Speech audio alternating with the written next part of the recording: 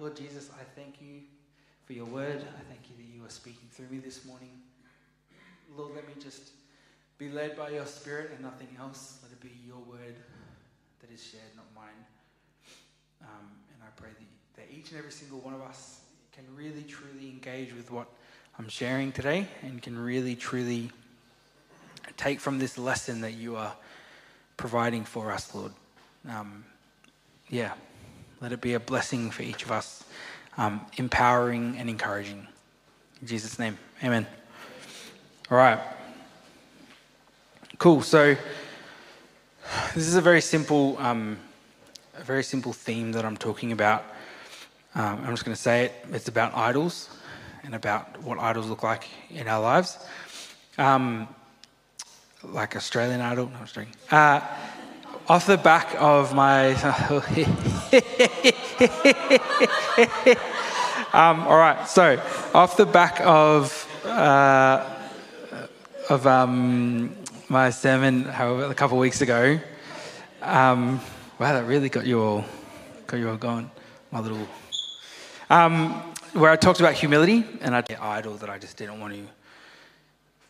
it just was like, oh man, so intense. But so that's always been something that got me back then, that I've just always sort of had in the back of my mind. I'm like, yeah, that's an example of an idol. But then as I've thought about it over the last few years, despite the very obviously like spiritual, demonic aspects of that description, when you really break it down, for people living in these cultures for however many centuries, probably potentially even millennia, I don't know, living in these cultures, when they have idols like this, the thing that it says is, we worship he who drives away death. Break it down to its core, this idol, they've created this way of trying to cope with the idea of death, something that they're scared of. And so they create this idol to try and maintain some kind of control as a way of feeling like they're in control of something that they're scared of, right? Obviously, there's this extra baggage of really spiritual stuff that's like, that as I feel like, especially as a Western church, we're like straight away like get away, and it's really evil and intense, and I feel a spiritual weight when I read that, but really just break it down at its core. And this is the same thing back then. It's like when they were dealing like with the Israelites, the children of Israel, went to Aaron and they're like, all right, Aaron, we don't know what's going on. Moses has just disappeared up the mountain. We need you to make us a statue of Baal, or whatever the cow is, because we need to gain back control of this situation and feel like we are in control.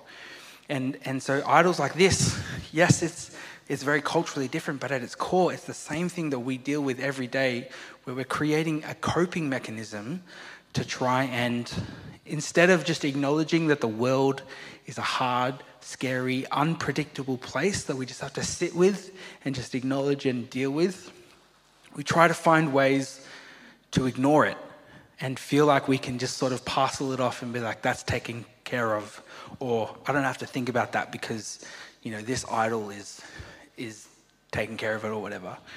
And I just kind of had this realization that it is, when you remove away all the cultural extras that's hard for us to identify with, I think we can identify in a fleshly way. I think we can understand where many cultures are coming from when they create idols to try and bless their crops, because they're scared, because you just don't know what the season's going to be like. So of course you create something that's going to try and, that you feel like is going to continue to give you blessing. And then you have a great year and it's a what do you call it, bias, confirmation bias, and things like this, where it's like, where it's so removed from us, so it's easy to be like, I would never worship an idol, but at the core of it, we're all the same. We all have fear about the world that we live in.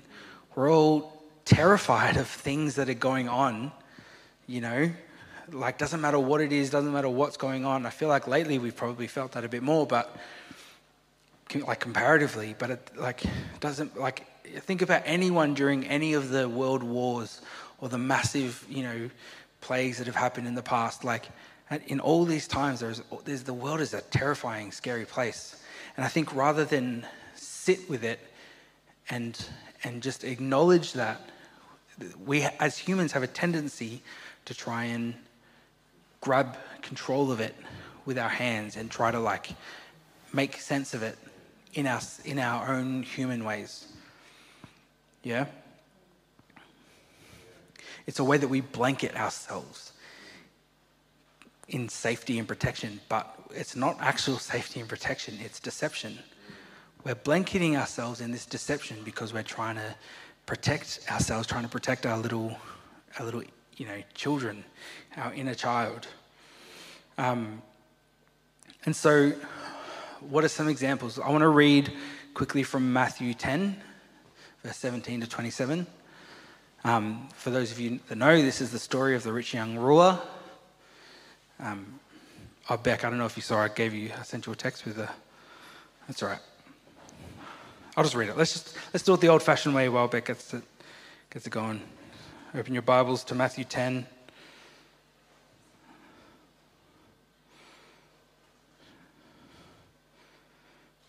Right, yeah, 10 verse 17. All right.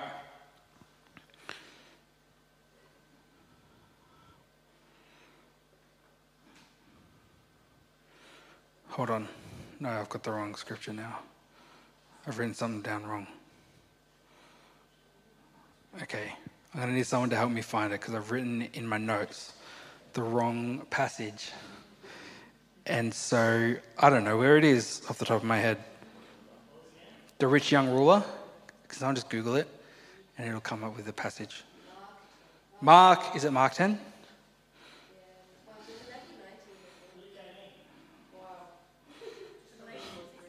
Mark 10. It's Mark 10. Mark 10, verse 17. Thank you. All right. I'm just going to read it. And as he was setting out on his journey, a man ran up and knelt before him and asked him, "Good teacher, what must I do to inherit eternal life?" And Jesus said to him, "Why do you call me good? No one is good except God alone. You know the commandments. Do not murder. Do not commit adultery. Do not steal. Do not bear false witness. Do not defraud. Honor your mother and father." And he said to him, "Teacher, all these I have kept from my youth." And Jesus looked at him, loved him, and said to him, "You lack one thing. Go sell all that you have and give to the poor, and you will have treasure in heaven, and come follow me." Disheartened by the saying, he went away sorrowful, for he had great possessions.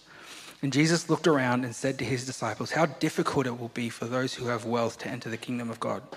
And the disciples were amazed at his words. But Jesus said to them again, "Children, how difficult it is to enter the kingdom of God. It is easier for a camel to go through the eye of a needle than for a rich person to enter the kingdom of God." And they were exceedingly astonished and said to him, "Then who can be saved?" Jesus looked at them and said, "With man it is impossible, but not with God. For all things are possible with God."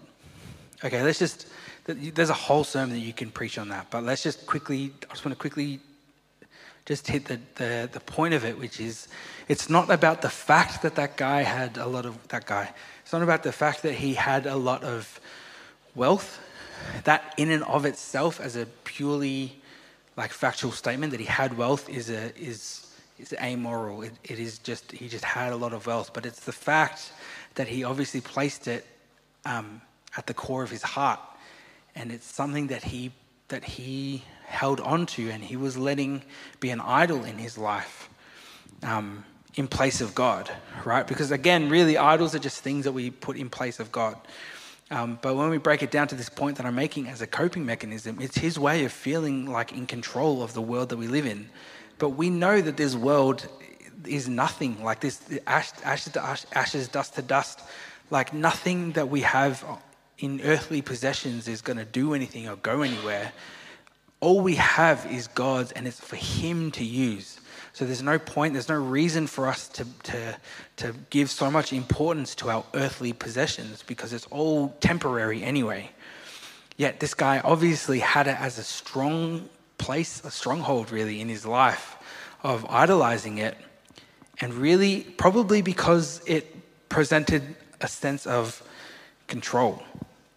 it was a coping mechanism for dealing with the crazy nature of the world back then, just as it is now. The crazy nature of the world, where him having all these possessions and all this wealth would be like, oh, this is a way that I can be on top. This is a way that I can stay safe in this crazy world. Whereas if he really had a revelation and a true understanding of Jesus and the world, like as God sees it, he wouldn't have had that same problem. And there's a bunch of different other ways,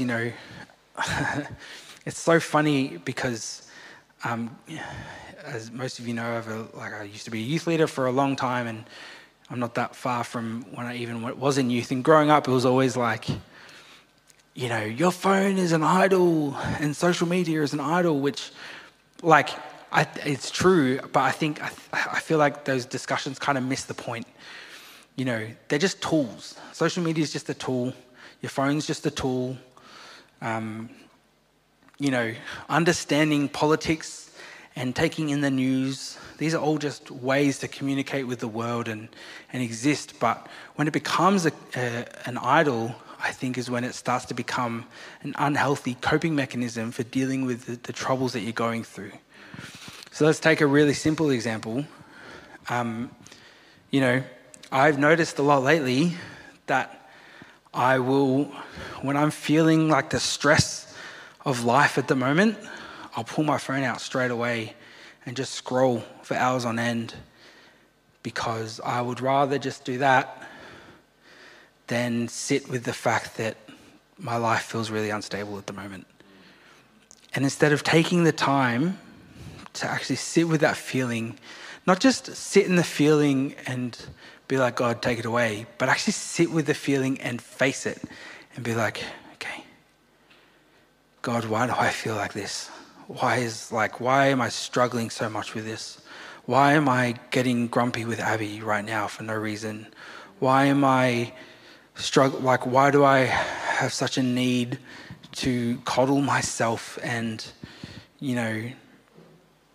turn my brain receptors up to 11 all the time so that I can feel good? What am I running from right now? What is this fear that I'm dealing with? Because I promise you that if you take this step, take the moment to pause and sit with those feelings, and then in that feeling be like, all right, God, speak to me in this, please. I need your help in this. This is a hard time that I'm going through right now. And I can't handle this by myself. And I'm tired of relying on things that make me feel good in the natural, because they never last. And I still go to sleep and wake up the same day and nothing's changed. So what can you do to help me? Because I need your help.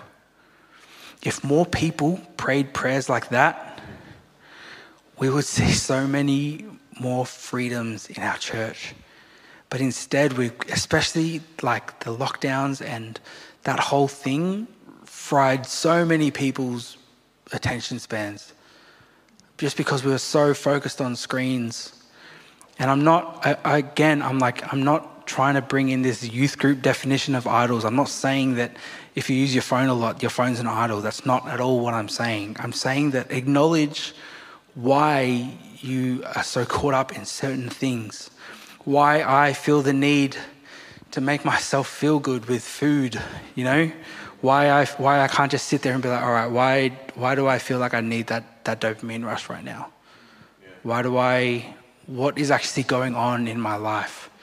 But instead I rely on earthly other things to try and make me feel good so that I can put a smile on my face and keep functioning. I function in my day-to-day life, but what I'm learning and what God is teaching me is to sit with that discomfort and actually face it head on and take it in, like actually feel it in my body, and be like, okay, God, what's happening right now? And we can't always, and especially in the moments where we can't change our situations, where we can't change fact of life of the world around us, yeah, those are the moments where we need God even more. You know, obviously we can pray and be like, God, I need you to change this situation. Please take me out of this, if that's what it is. And sometimes that's the prayer that needs to happen, and that's what works. But sometimes the prayer is, God, I can't do a single thing right now to change this situation around me, so I need you to change me. You know, and because this fear of needing to gain control manifests in so many ways. Maybe your problem isn't that you're on your phone all the time, but maybe your problem is that you're like absolutely ingesting all the news that you possibly can from all around the world so that you can gain control of the political situation going on. Maybe your idol or your feel of control, your need for control is in politics. Maybe you're so intense about not wanting to know everything that's going on in local to federal, to state, whatever, politics in the world, so that you can try and feel like you're in control and you can be prepared for what's going to happen for the next, you know, world war that might happen in a little while. Maybe social media really is your issue, and maybe you feel like you need that, you know, like with Instagram or Facebook, that you need that validation from other people so that you can feel good about yourself, instead of acknowledging why you feel the way that you feel and why you feel the rejection that you feel. And instead of giving that to God, you try to feed it in an unhealthy way. These are things that aren't in themselves necessarily bad, but when we put them in the place of where God wants to comfort us and God wants to heal us and God wants to build us up to be ministers, and we let these things get in the way and cut that short, that's when it becomes an idol. Because all we're doing is we're halting the work of God. We are halting and stopping and cutting off a real intimate relationship with God, because God, that's all he wants in the end, is relationship. He wants us to run to him. Abba, Father, Daddy, Dad, I've never said that word. God, I need you. I need you, God. I need you to help me and hold me. I need your help, God. I can't handle this feeling of rejection that I'm faced with every single day. I can't handle this feeling of fear that I have about the world spiraling every single day. And instead of running to my usual coping mechanisms, I'm actually going to repent and turn away from those without shame, without guilt, just acknowledging that it's just a very human response, and be like, okay, God, I acknowledge that this is what I've been doing, so I'm going to repent in the freest way possible and just focus on you, and I'm going to ask you to help me to lean into you. Because when we learn that, he teaches us and he grows us. He teaches us how to rely on him. Guys, there is so much more freedom to be had when we can do that. There is so much more joy to be had in this life when we actually understand that the world is crap. It just is. And the world is falling apart. And it has been since the start of time. You know, there's nothing new under the sun. The world isn't changing to beyond repair. It's us that needs to learn how to deal with this constant state of the world being broken. And to learn how to deal with that, we need to rely on our Creator. We need to rely on our Abba Father, the one who holds us, who comforts us, who builds us up, who teaches us and guides us. It's the only way. And so when my mum, however long ago, talked about coping mechanisms, I'm starting to get it. There are things there are tools. You know, if you've ever worked with a counselor or a psychologist, there are things that help us. I'm not saying that all coping, this is why I'm trying to be really careful with my words. Like, I'm not saying that all coping mechanisms or all ways for us to look after ourselves are bad. I'm saying that when we rely on those too much, or when we put those in place of God, when we take things that are actually an unhealthy coping mechanism, we need to learn to identify those. So that's part of it. Don't just be like, anything that's not God, I'm doing away with. No, identify the things that are unhealthy in your life, and that's where God will speak to you and change you the most. Yeah? Please don't go back to your counselors or psychologists and be like, I actually don't need you anymore. That's really not what I'm saying. But just stop self-medicating. Please, I'm saying this to myself as well. Please stop self-medicating and just trust. in the people that God has placed in your life to build you up. Because this is a room full of ministers and disciples here. This is a room full of leaders that God is building up. And for those of us that are going to hear a word from him, a prophecy, he wants us to hear that and engage with it and fight for it in prayer. So as you come up the front this morning, I want you to take on the word that is shared with you, but don't just be like, great, that's cool, and then go back to your life. Declare it in prayer, because the more you stand in it, the more, and especially if it's a good one, it's a good one when you have to fight for it. If it's a good one, then that's where God is going to teach you how to rely on him. So if you feel discouraged in it and you feel like it's not happening, instead of going back to your, maybe a classic coping mechanism, as ironic as this sounds, maybe your coping mechanism is denial, just outright denial. Yeah?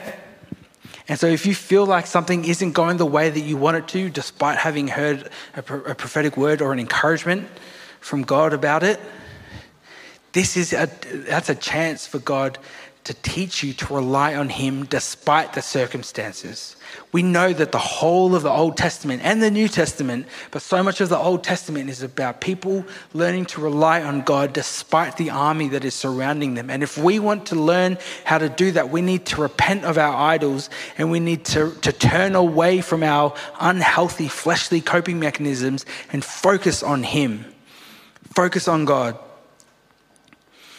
And take these words that you receive today and pray over them, warfare over them, fight for them in prayer, and cry over them. Cry over the promises that you've been given that you're not seeing fulfilled. Cry and grieve and take it to God and be like, God, why have you said this to me like 3 times now and it's still not happening? Don't run from it and go back to your coping through denial or whatever it is. Be like, Lord Jesus, I don't understand what's happening around me, but I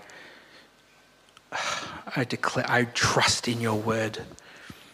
And I stand so fervently on the promise of your word that you love to give us good gifts and that you delight in giving us good gifts. So I'm going to stand on that word and that promise, and I'm going to pray over it.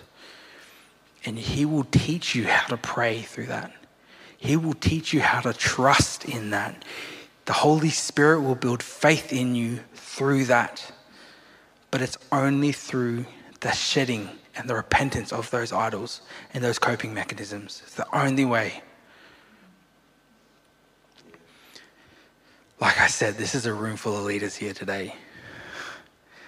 And our whole church, even those that are at home that have missed it this morning, it's okay. This word is for you too. Any church, every church is full of potential leaders.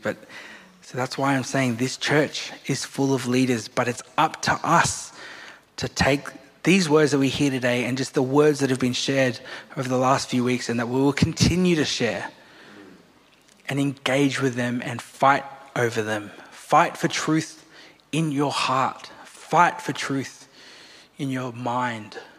Yeah? Pray and lean on God. And the more you lean on God, the more you'll realize how much you weren't leaning on him before. Yeah? Amen. I'm going to, I'm just going to finish off with one quick passage. I think this is good, and we're just going to finish there. Romans 5, verse 1-6. Therefore, since we have been justified by faith, we have peace with God through our Lord Jesus Christ. Through him, we have also obtained access by faith into this grace in which we stand, and we rejoice in the hope of the glory of God. Not only that, but we rejoice in our sufferings, knowing that suffering produces endurance, and endurance produces character, and character produces hope. And hope does not put us to shame because God's love has been poured into our hearts through the Holy Spirit who has been given to us. For while we were still weak, at the right time, Christ died for the ungodly. Man, what a passage. He has given us this hope of glory.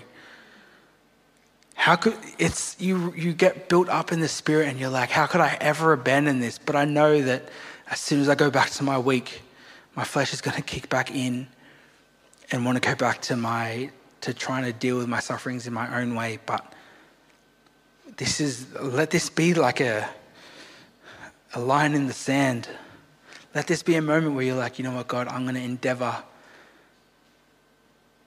to lean into you and trust in you through the craziness of this world.